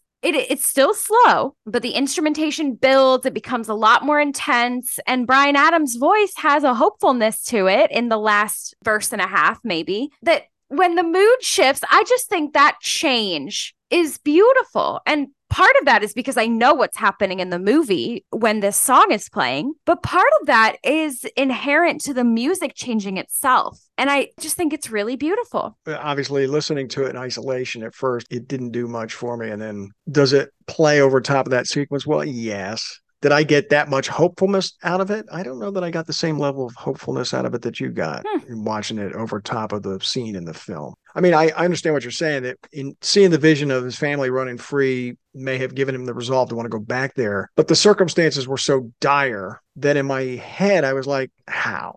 Because remember, I think he's been transported who knows how many miles away at this point on a train. I don't know where this guy's going on this train. And that's why when Cloudburst, what's his name? Creekmonger? Little Creek. Little Creek. When Little Creek pops up. Creekmonger? What? Little Creek. He's selling creeks to the other Native Americans. When Little Creek pops up this far away, I find that to be odd. So the Deus Ex Machina is that Little Creek is somehow tens or hundreds of miles away and happens to be in the right spot at the right time, which is that's just a weird plot device that still doesn't work for a certain degree to me. I mean, I assumed he just followed the train. I assumed he knew who took him and then followed the train tracks. So anyway, it didn't do much for me. Wow. But I'm happy for you. Great, thanks. In your sadness. It's not sad, though. That's the point. At the end of the song, it's not sad. What's sad about the song is that he's given up. After everything he's been through, he always had the spirit that could not be broken, which is what Little Creek names him. Except in this scene, this is the first time where we do see that his spirit is broken. And that's what makes it sad. But then it's undone when he envisions his family. His spirit is no longer broken. He now knows in his heart that he will continue to fight back. And if he's fighting back, he's going to win. I don't think it reads as clearly on a first pass as you think it does. That's fair. But again, I've seen this movie probably 20 times. I didn't pick that up in the song by itself. And I didn't pick it up in one viewing where I didn't know how it ended. So this is a song of hopelessness to me. Mm. And it played that way both without the film and with the film. I never got the hopefulness until he looked at the sunset, and realized the train was going west to his home. That was the moment I realized he'd been sparked to fight back, not on the train. Now that I know that, if I watch it again, that subtlety may be a little more obvious to me because I know what's coming. But the first time through, I'd say that's a little too subtle. And certainly kids aren't going to get that. Maybe. Again, I've always loved this song. Okay. I came into this knowing what my top 3 were going to be, and they were. I have loved this song since I was a kid. And I had no foreknowledge, so I'm working through my issues in real time. All right, well, let's have a little break and go through some instrumental tracks. So the next 4 songs are 4 of the instrumental pieces of music by Hans Zimmer. And that starts off with track 10, Run Free.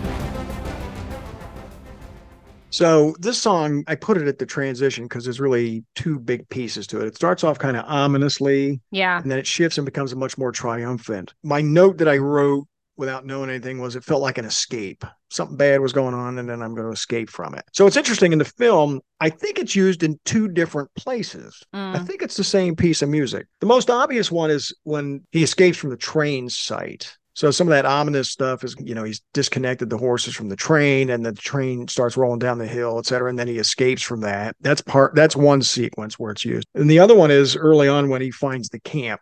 And the ominous part is when he's poking around the camp, and then they wake up and they start chasing him, and then it's the escape from the camp. But, it's basic soundtrack music, and you can get enough just out of the tone and the tempo of the music to realize this is a chase, or I feel like this is poking around something dark. And like you said before, Sound the Bugle on the album just goes seamlessly into the song. Yes. Which I love. I think that's great. It's interesting that you mentioned that you found similarities between this movie and Lion King, because this song to me sounds very much like the wildebeest sequence in The Lion King, which is both a chase and has ominous elements to it. So I heard that pretty immediately when I started prepping this album. This one plays like you can feel the story. Yeah. When you haven't seen the film, you can make up a story in your head. And when you see the film, it works perfectly over top of that. This is why I'm fascinated, even more so than musicians making music, which is obviously an incredible talent and skill and creative endeavor.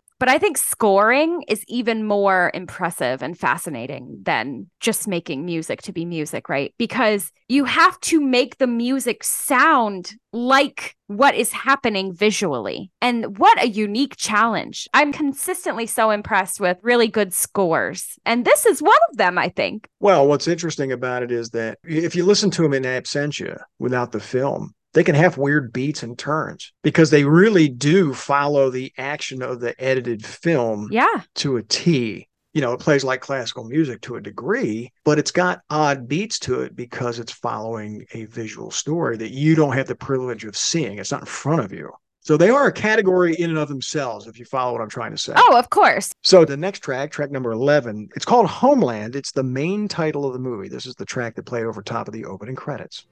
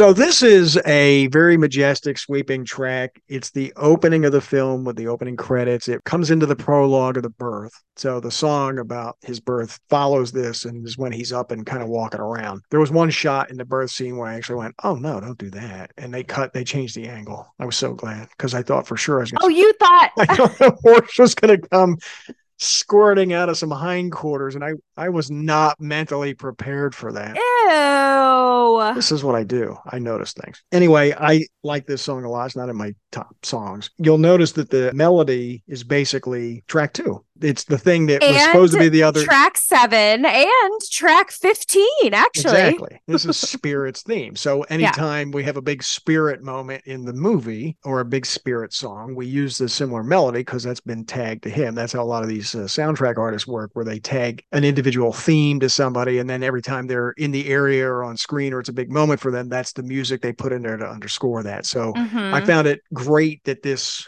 opened the film. And if I were structuring the album, I would open with this. I would play this followed by the song about the birth, just in that order. I think that's a fantastic way to do this album. There's no reason to shy away from the instrumentals in a soundtrack album. I agree. You're kind of cheating people by piling up all the vocal stuff, including songs that didn't even appear in the movie, in a 9-song package before you get to any of these instrumentals. And where those 9 songs are not even in chronological order. Exactly. The choices are entirely bizarre. Yeah, they put the single and then what I assume was the second single that they didn't bother releasing as a single and the first 2 slots. And the sequencing is a train wreck from there. Truly. I appreciate this for what this is. This is the classic main theme of a movie done well, and I liked it very much. I think it's gorgeous. Orchestral music just does something to me. When it's so sweeping and the big sound of it all. I obviously love horns. We get a lot of horns, not necessarily in this song where they're most obvious, but in this package of instrumentals, we get a lot of horns. We get a lot of strings. We get a lot of woodwinds. And I really like the woodwinds and the drums in particular, because those are the 2 instruments that I feel give the most Western Native American musical vibes. And I think on these instrumentals, he did a good job of pulling in some Native American drum beats and woodwind sounds, as well as some Latin sounding guitar and some Latin sounding drums. That makes sense because this was roughly the same period as the Mexican American War. It just all makes sense in terms of this musical buffet that we've been given. And I really, really love that. I think the drums in particular are really strong in this song. So this gets me really excited to hear the rest of the instrumentals on the album, because it really is just a beautiful exploration of the music on this album. There's some drums he uses that give you sort of that military, there's this military core that's out there too. You hear some of that. 100%. And the nice thing about this one is it's a self-contained song as a main theme. Basically, it's covering the credits. There are no left turns musically. Yeah. So it plays just like a classical piece of music because you don't have to worry about the visuals. You're telling a very concise thing with the main theme of the film. This might be my favorite of the instrumentals. I didn't rank any of them in the top 3. I considered it, but I didn't end up going there. So we have 4 tracks left, which means we have to rate our Pineapple Zebra. I am going to give this one a 3.75. I expected the pineapple to pop a little bit more as it warmed up. It did not. So I think the pineapple flavor's more subtle than it could be, having had other pineapple flavored beers. Now, is it consistent with the other 2? Absolutely. I guarantee it's fresh pineapple, and it is quite consistent with the other 2 beers. As a package, these are really, really good. But this was, of the 3, my least favorite. And because I don't have tenths, I'm going to drop it to a 3.75. I'm also going to give this a 3.75.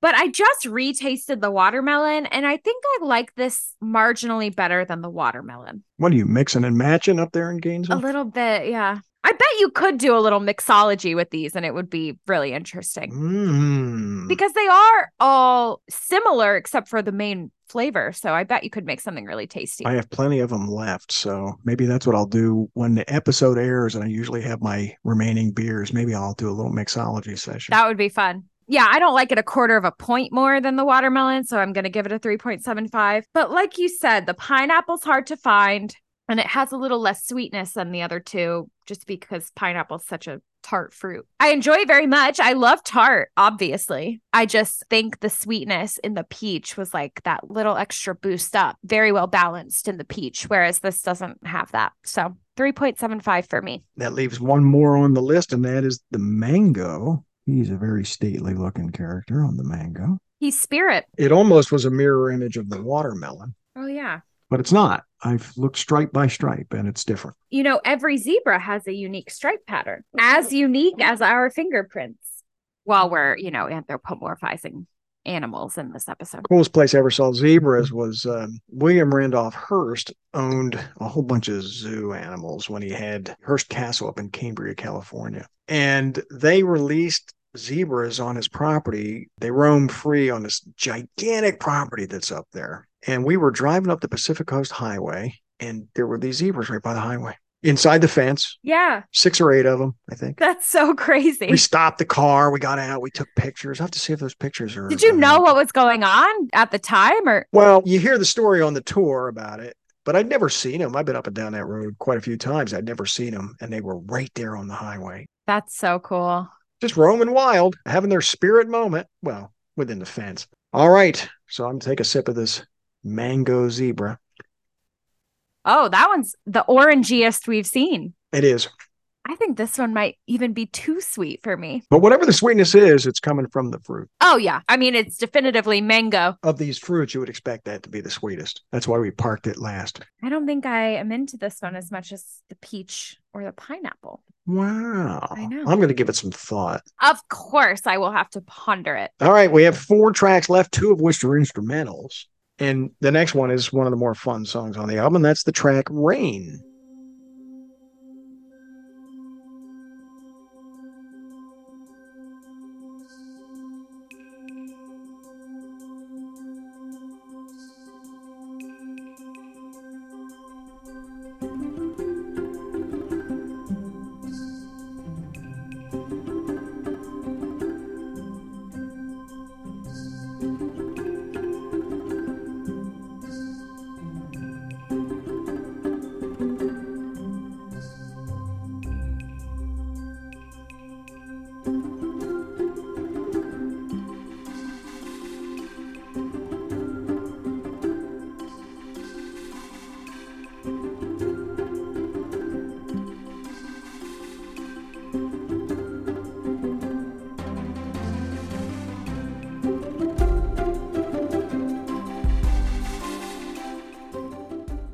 So again, I first heard this without the benefit of the film. And so as I listened to it, I was intrigued that it was a plucky song that made you think about raindrops.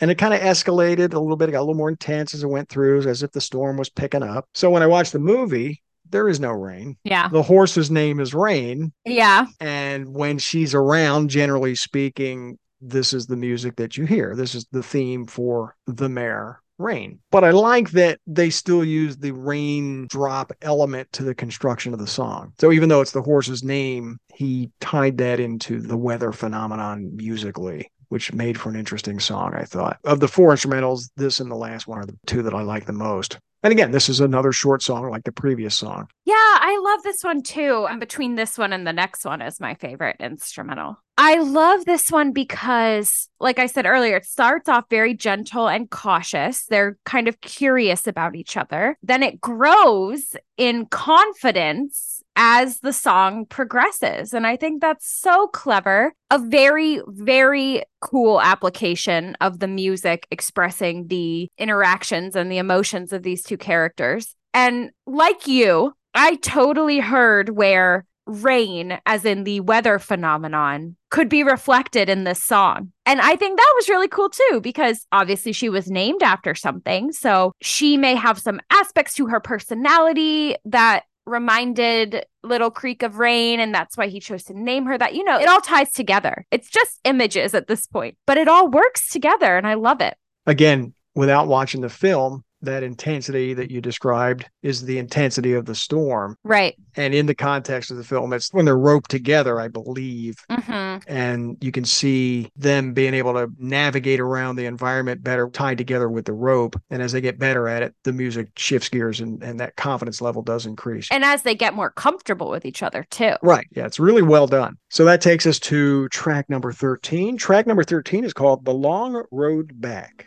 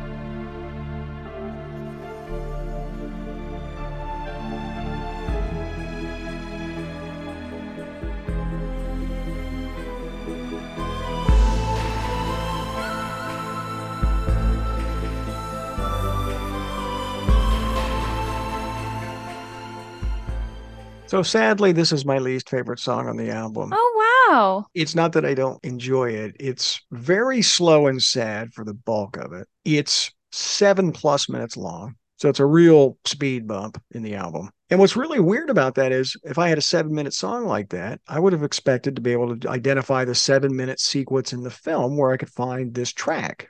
I couldn't. I heard elements of this song sprinkled here, sprinkled there. And so after watching the movie, this is when I put it in the bottom because I was like, I didn't need a 7-minute song. Why have a 7-minute song if it's not tied to a specific sequence of 7 minutes in length? Why not break it into pieces, or why not shorten it so I'm not sitting through 7 solid minutes of a very slow song? So the only reason I put it in the bottom was because of that, because I felt like it was a real drag on the album in this position. And in the part I played, you can hear, again, the Brothers Under the Sun theme, the theme song of the two of them together.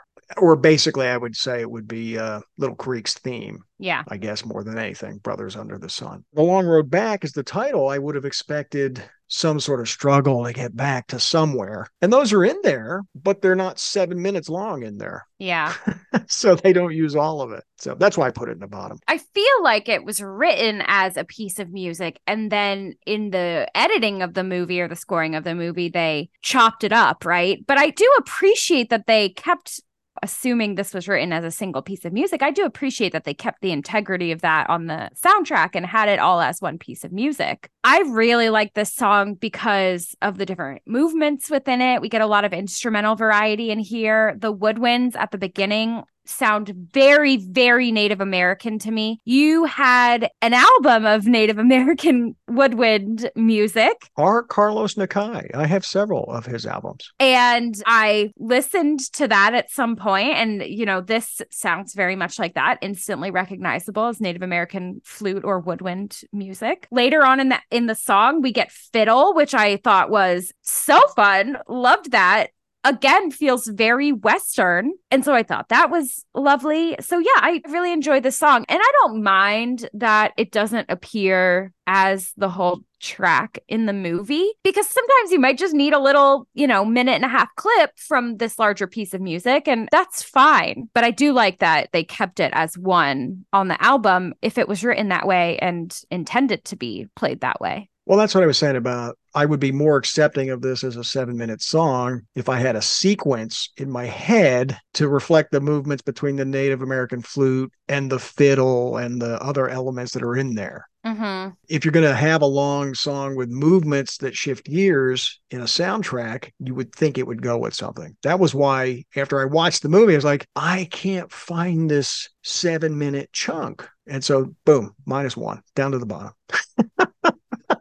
I'm tough with my soundtracks. You are. As a soundtrack fan, I mean, I sat and took meticulous notes on where these things were in the movie because that was part of the discussion. It's a soundtrack. Where was it in the movie? And yeah, the fact that I couldn't find it as a unit, well, on a soundtrack album, that's kind of a weird choice. If I only have the section with the flute with a specific sequence in the movie, I do 2.5 minutes of that. And if I have a separate sequence with the fiddle over here with these guys, I put 2.5 minutes of that. Yeah, that's true. I suppose it wouldn't be that hard to split this into 3 2.5 minute chunks. And it would be an 18-track album or a 17-track album, but the length would be the same. Yeah, it's still 50 minutes. Yeah. We've cut other things out. I wouldn't cut this out of my final product. Yeah. I would not cut this out, even though it's my least favorite, but I would handle it differently. Interesting. Okay. I'm not producing this album, so don't get excited. I was not. Believe you look me. Excited. No. You look like the zebra on the pineapple can. You were giving me that look right there. Now, one final left turn. We're going to move back to the vocal songs with Bryan Adams. The sequencing on this is so bad. So let's go with track 14, Nothing I've Ever Known. And by the way, nothing that's in the film.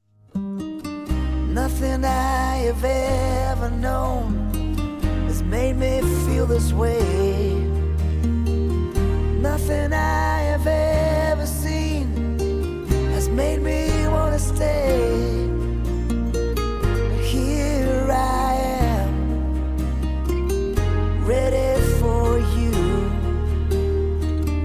I'm torn and I'm falling. I hear my home calling. Hey, I've never felt something so strong.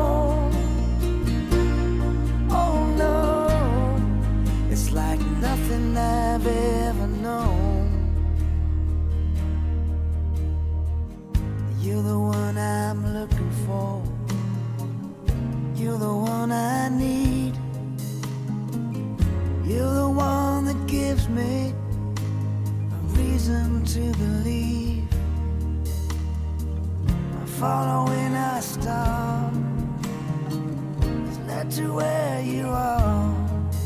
Feeling so strong now. This can't be wrong now. This song doesn't appear anywhere in the movie or over the end credits. This is just an extra song, which I happen to like, but this one gets cut from my edit just because of that. Like, why am I going to have a song that doesn't even appear over the end credits on a soundtrack album? Yeah. I feel like this was another song that was written for a sequence, and then when they put it in there, it was like, I don't think that works. For example, I feel like the lyrics that I played way better express that change in his resolve on the train. Nothing I've ever known has made me feel this way or made me want to stay. Following a star to lead to where you are. So maybe it was done for that, and maybe they felt that didn't work there. I don't know, but I don't dislike the song. I just feel like it's an odd choice to put on this is the 14th song on the album. We definitely didn't need this one. Yeah. Nobody who saw the movie is familiar with this song. Right. There's no point. It's a song about, like a lot of the other songs, about searching for home, whether that's a place or whether that's a person is not clear when you listen to it outside the context of the movie. And then when you listen, having watched the movie, because again, it's not over top of any particular footage in the film. It could be both. Yeah. Right? It could be the herd. It could be the location. It's all the things we've been talking about. Could be rain. It's everything that's in the film. Right. So it's a well done song. This is the one with the Latin guitar. And for that reason, it makes me think of another DreamWorks movie with a rock star composer. What? The Road to El Dorado with music by Elton John. Will you be entering into the school of speaking smartly about music, or are you just referencing it? No, because, and here's the actual secret, right? If I had my druthers, I would have chosen that soundtrack instead of Spirit Stallion of the Cimarron. However, it doesn't exist. The soundtrack as heard on the movie, The Road to El Dorado, does not exist. What does exist is a soundtrack where Elton John restyles all the songs, and even the songs that are sung by the voice actors in the movie, he re-sings as Elton John. So it is not the actual soundtrack. It's not what you hear in the movie. And it's frankly less enjoyable. So I couldn't assign you the Road to El Dorado soundtrack.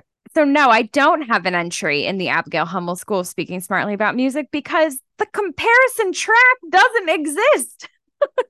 All right. But I wish that the movie version of those songs existed in one place, because that's another amazing, amazing soundtrack that I'm a huge fan of. So that takes us to the 15th and final track of the album. Finally. And you're going to recognize the title because it's I Will Always Return for the second time. You run like the river, you shine like the sun. Yeah, you fly like an eagle. Yeah, you are the one. I've seen every sunset, and with all that I've learned, it's to you I will always, always return.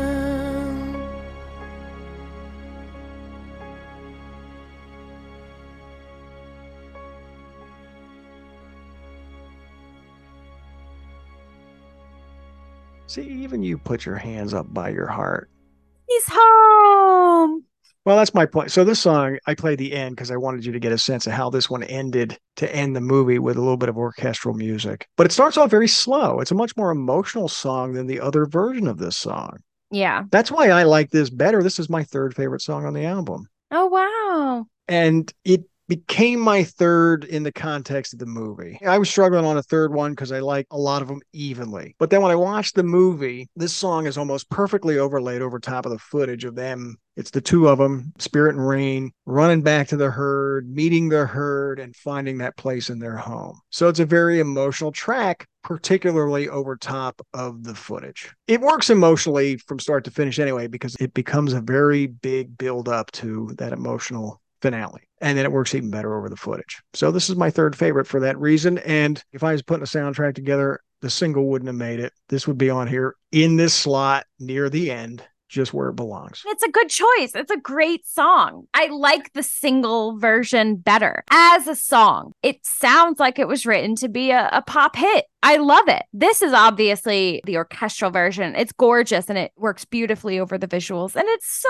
emotional. He's home. He's finally where he spent the entire movie trying to be. It's very satisfying. But as a song, I like the single version better. But did you have the same emotional response to the single version? I didn't. Probably not. So I'm reviewing a soundtrack, and this is a better soundtrack song. And for somebody who gravitates towards singles, you should give me extra credit for picking this over the single. I know. I really should. But you also love to rate, we talk about rating against styles and beer, but you whatever type of genre we're listening to, you get very into whether songs sound in their mold on the album, whether they sound completely different from anything else on the album. Like you sort of tend to listen to albums as a package, as we've discussed many times. And for that reason, that's my job. I feel you choose favorites and least favorites comparatively within albums based on what the rest of the album sounds like. Does that make sense? Yeah, I wouldn't argue with that at all. So like if this weren't a soundtrack, maybe you would have liked the single version better, but you got really into this is a movie soundtrack, it's a score, there's going to be visuals represented by these songs. And yeah, the single version doesn't sound like it could be played on top of visuals in the same way that this one does, just because it's not that type of music. But as a song, I like it better. I found this one way more emotional than the single. Well, that wraps up Spirit, Stallion of the Cimarron, both the movie and the soundtrack. All new to me, with the exception of the single, which I definitely heard on the radio. It's so funny. And I'm guessing I'm not going to play this album very much in the future. Oh, no. There were some things on here I liked a lot, probably make a running playlist, but I don't know that I'm going to sit down and listen to an hour of Spirit, Stallion of the Cimarron from start to finish too often. Will you watch the movie again? Circumstantially. Okay, all right. I'll take it. I thought the movie was good. I did. Am I going to sit around and watch an animated film more than once now with no kids in the house? Probably not. Well, next time we're on a road trip of the American Southwest, you can sit in the back seat with a movie screen and watch it. They don't make those anymore. Nobody has a movie screen in the vehicle anymore. Everybody brings their iPad and watches their own thing. Nobody's doing that. All right, fine. You can watch it on your iPad. There's a very specific moment in time.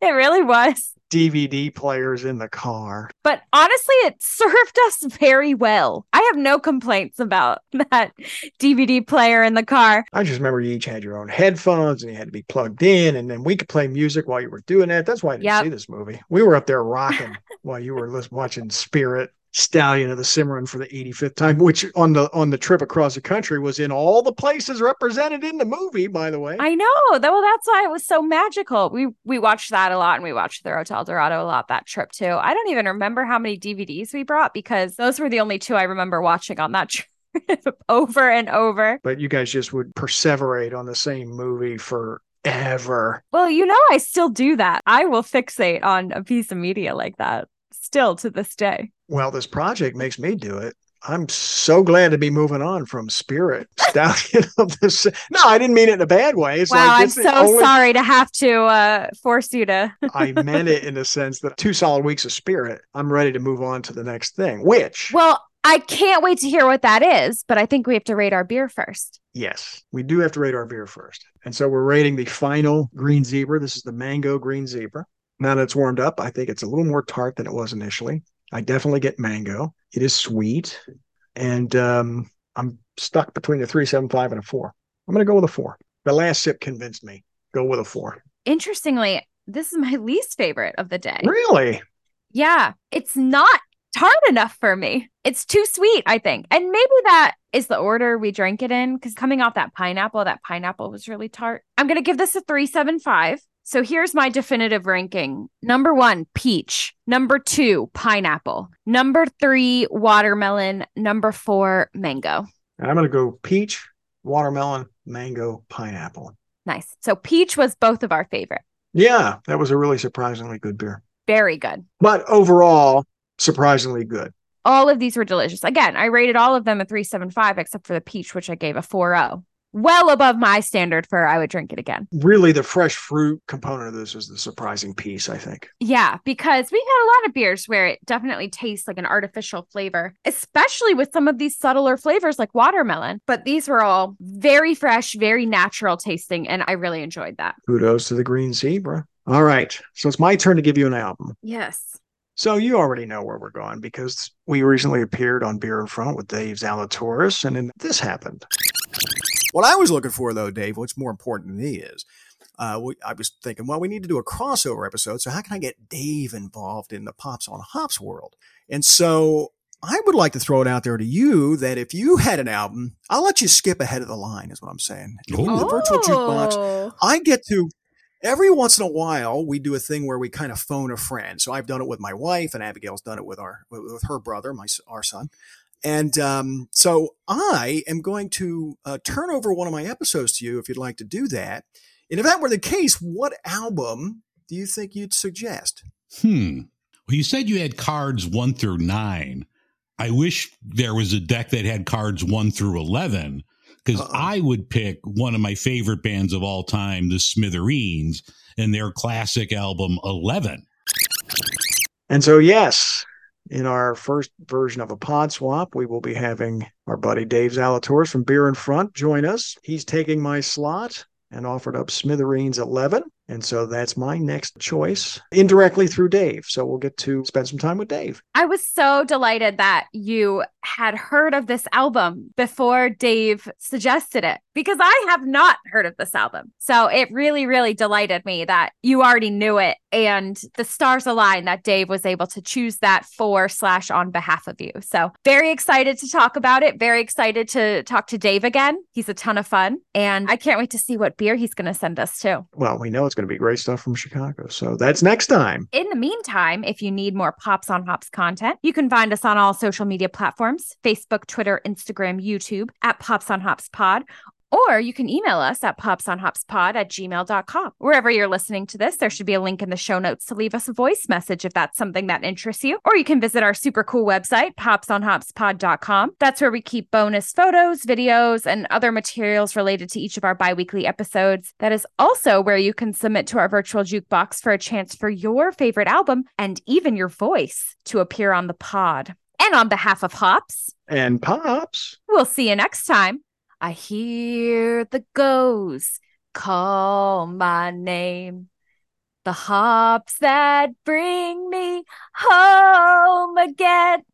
The stripes of the zebra, the tart of the fruit. Oh, to beer, I will always return. Bye.